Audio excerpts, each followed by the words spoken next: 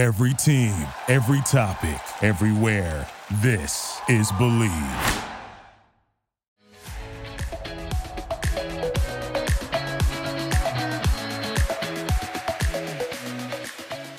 Hello and welcome to the Fangirls Podcast, a place for fun, fandoms, and most importantly, fangirling. I'm Lauren.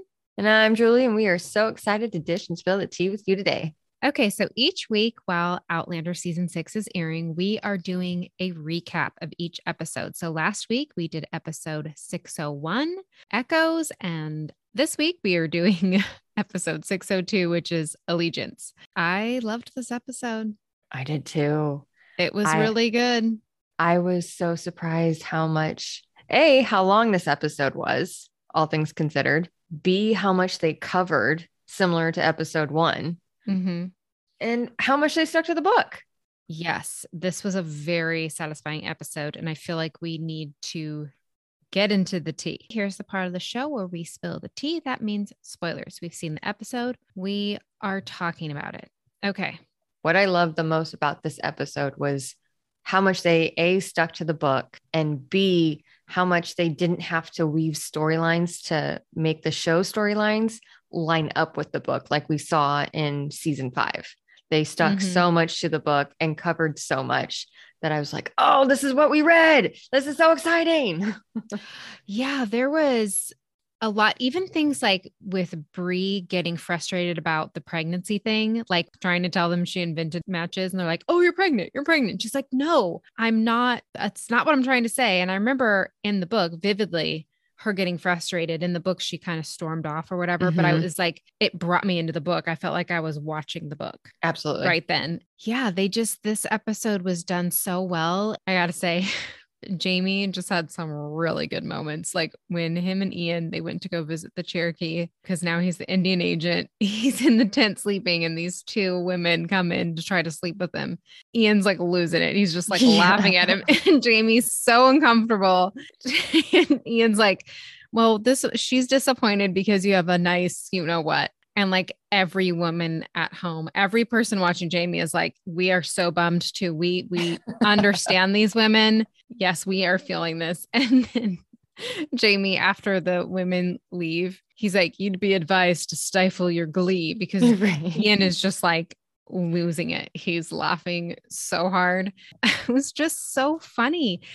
I feel like there was a mix of that in this episode, and that's so how Diana's writing is like there's funny moments and then there's like super difficult, heavy moments, but there's humor mixed in because that's kind of how life is. I did like how they highlighted Ian's sarcasm because when Jamie did say, Ian, what's right next to me? And he's like, it looks like they're women, Uncle Jamie. And I was like, yes, he nailed it. Yeah, it was so funny. And we don't see sarcastic moments from Ian much at all. Yeah, he's starting to shine in this season already. He is. But what was your favorite Jamie moment in this episode? I have to say, okay, so he comes home from being at the Cherokee village and he like throws all his stuff. He like throws his like jacket to Mrs. Bug, goes upstairs, shuts the door, and he's like, I must have you this minute, Cessna. And I was like, that was great. And just, he's so adorable. He's so cute. Yeah, that was my favorite. What about you?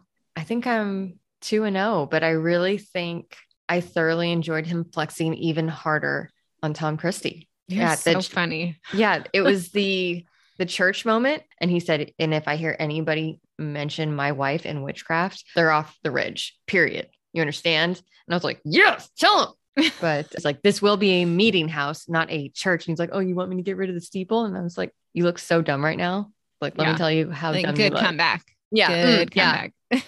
But yeah, that's funny. You like the authoritative, Lord Brock Turok. You're like, give me. It's because I haven't seen it in such a long time, and I was like, oh, there it is. Because it's interesting because him being on the ridge and it's like Fraser's Ridge, like he steps into that. I mean, he wasn't born Trixie and an older brother, but like he was supposed to be a laird. His brother died. He was supposed to, and it's very satisfying to see him in this role because it's so like part of who he is. Yes. And he's so naturally a leader. It's just funny, like how different, like the stuff that we like. Polar opposites. Yeah. I mean, we do have some overlapping things that we Yes. like, but it's just funny because you're just like, yeah, give it to him.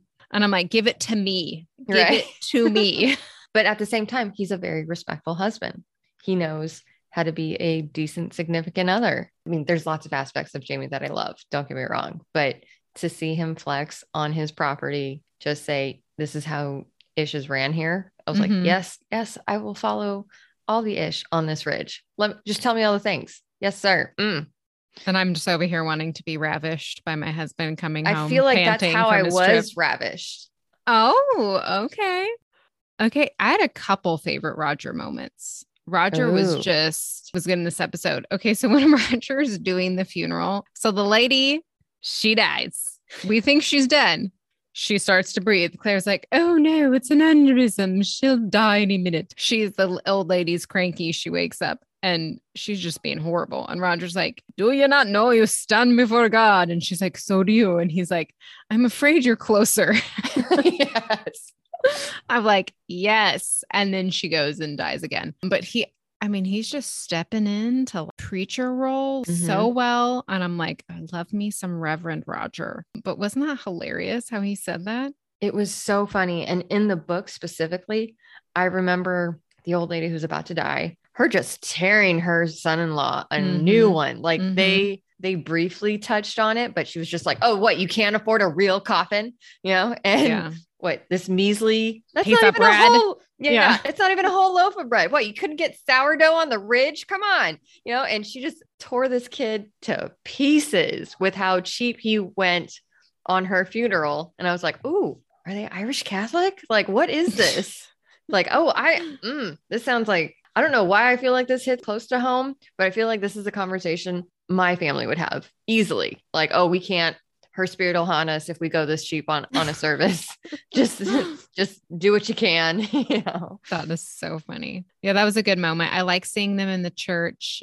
They're just spot on with a lot of these different sets and these situations and these scenes that I could see so vividly in my head reading the book, and then to watch it play out. It's just like, you feel like you're at home. Yes. We've spent so much mental time on the ridge and in the church and with these people that it's just so satisfying to see it play out. And even like Marcelie, and she's about to have the baby. And then, okay, so that brings me to my second favorite Roger moment. Okay. So when he goes to get Fergus, he tells him what's what. And sometimes that's the role of like a pastor. Yep. It's like the rebuke, like, hey, go be the man that Marcelie thinks you are. Yeah. And that's what out of your ass. That was one of the things he said. And I was like, yes, Roger, and Roger understands he missed Jemmy's birth and he regrets it. He does. Absolutely. That was hands down my favorite Roger moment. When Roger flexed on Fergus in the preacher way. It was just like a pivotal moment for Roger. So seeing that again from the book play out on screen as beautifully as it did, I was like, oh, well done, guys. So well done. The way that like Roger is kind of described in the books, or you get this idea of meekness, and meekness doesn't mean like being weak, but what it actually means is power under control. Roger, he has power, right? Yes. But he is very controlled about it and uses it properly. You'll see, like in season 1, Claire referred to herself as, I'm not the meek and obedient type. And then we see Roger, who embodies all the amazing qualities that make up someone who is meek. And I think people get confused because they think, oh, that means you're weak. It just means you know how to control the power that you have, and he's a preacher, and like the Beatitudes where it's like, blessed are the meek. So he probably has all of this in his head from being like a reverend's son. And he had a really good example, because you think of the reverend and he was just a very kindly man, very warm and, studious and inviting, and just, that was his example. But oh my gosh, those scenes with Fergus and Marcelie, when he's like helping her along, I remember those from the books, and I was like, they're going to do that. And I was like, I don't know what was happening in that bed. Did they like fully, I think so, do that? Or I think was so. It just foreplay? Okay. Well, in the book, it was foreplay, right? Yeah. But they added a little something extra. I think they did. Yeah. But it's interesting though, their relationship, where it's like the birthing process was for them was such a partnership, Yeah, it was a team effort. team effort of doing that. And like by the fourth child, they had like a rhythm of how to do that. Mm-hmm.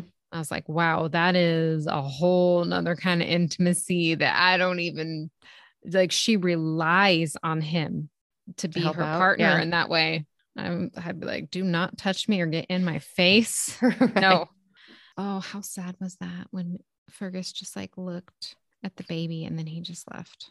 But then when they put the baby in Marcelly's arms, she's like, he's beautiful. And I was like, that's a mom's heart right there. See, and that's what hit me in the feels the most was Marcelly's mom glow. Like she was completely unfazed by Fergus's BS. Mm-hmm. Just hearing how proud she was just to say her baby's name. It just melts my heart. Hands down, Marcelly wins the moment that hit me in my feels in this episode. So get it, Marcelly. Yeah. I think my favorite Claire moment was probably just, I love seeing her be the doctor, the midwife, the physician. And in that scenario, I love a good Claire doing a birth scene. And, Okay. you know, she's like, she has the baby looking at him and she's like, he's perfectly healthy, you know, and just seeing her in that role. I love seeing Claire do what she does best. How about you? My favorite Claire moment was when I'd say how easily she just brushed off the witchcraft conversations that came about. She's like, I've almost been burnt at the stake. It's fine. Yeah, I'm sorry. Not my first rodeo. You want to call me a witch when I just believe in science? Yeah. Good luck. Good luck in life, folks. Yeah. And seeing Brianna address it at the table, she's like, you're not worried about it? And she's like, no, not in the slightest. This is my ridge. Okay. Yeah, exactly. Let me make myself clear. I am herself and I live here. Mhm. Y'all live on my property. Okay.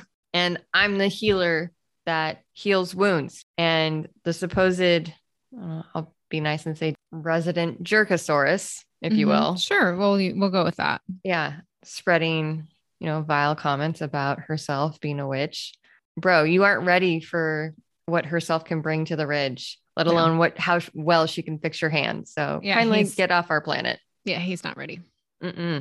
My favorite Brie moment was when Roger highlights to Aiden how his wife is a genius and seeing her light up. Yeah.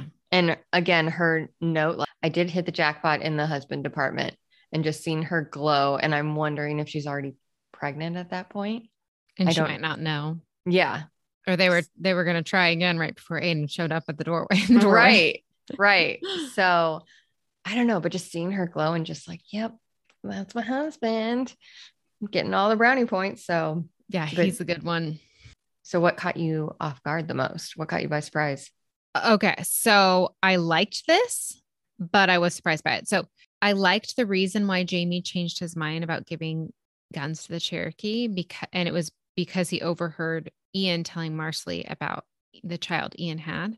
But I don't remember that from the books. Ian talking about having a child. I know that he had mentioned in those earlier books that she had lost children, but I didn't think he knew that he had a child that survived until like way late, the book 8 and 9.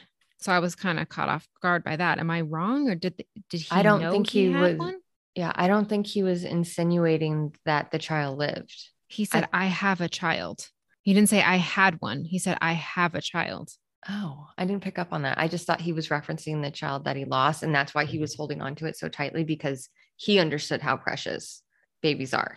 It was not in the past tense. Okay. And then go back and watch that. Talking to Claire about it, he's like, he has a child. Telling Claire, he's like, did you know that he has a son or a child or whatever? She's like, oh, I didn't know that. It might be the writers are just doing it this way because it'll be less complicated later when they do reveal it. Yeah, okay. Reveal it. But yeah, it was definitely not in the past tense. Okay. So yeah, I was definitely surprised by that. What about you? Actually, how many Easter eggs I caught in this episode. Like they're subtly highlighting certain individuals and just camera angles that highlight certain characters that weren't obvious in previous seasons, more or less. Can I drop some names? Are you talking about the Lizzie Kezzy connection? She's like, I'll keep an eye on your brother for you. Yeah.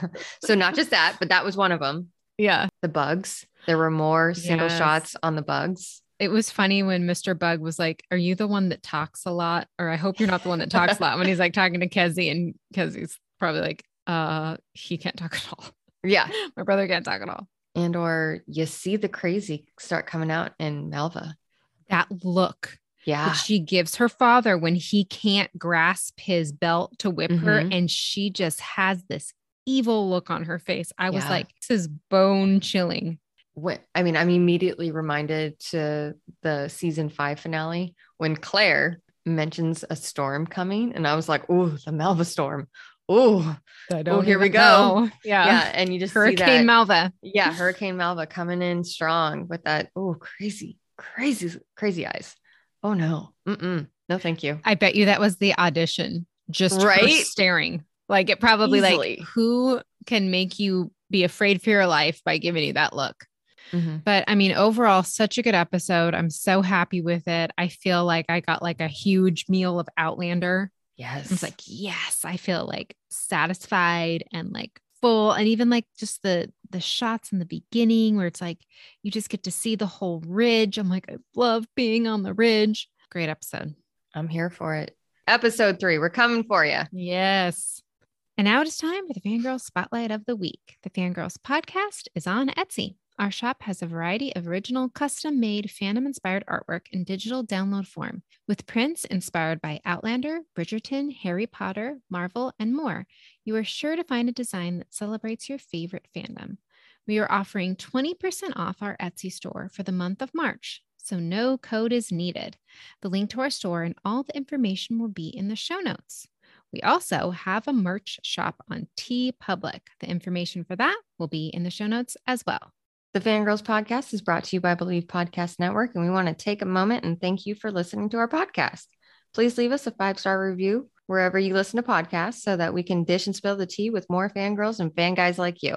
Thank you so much for joining us today. Please be sure to subscribe to our podcast to hear all of our latest episodes. We love hearing from you, so connect with us on Instagram, Twitter, and Facebook. Check out our website to see all that the Fangirls are up to. We post a monthly shopping guide called The Fangirls' Favorite Things, inspired by your favorite fandoms. All the information will be in the show notes. See you next time. See you next time.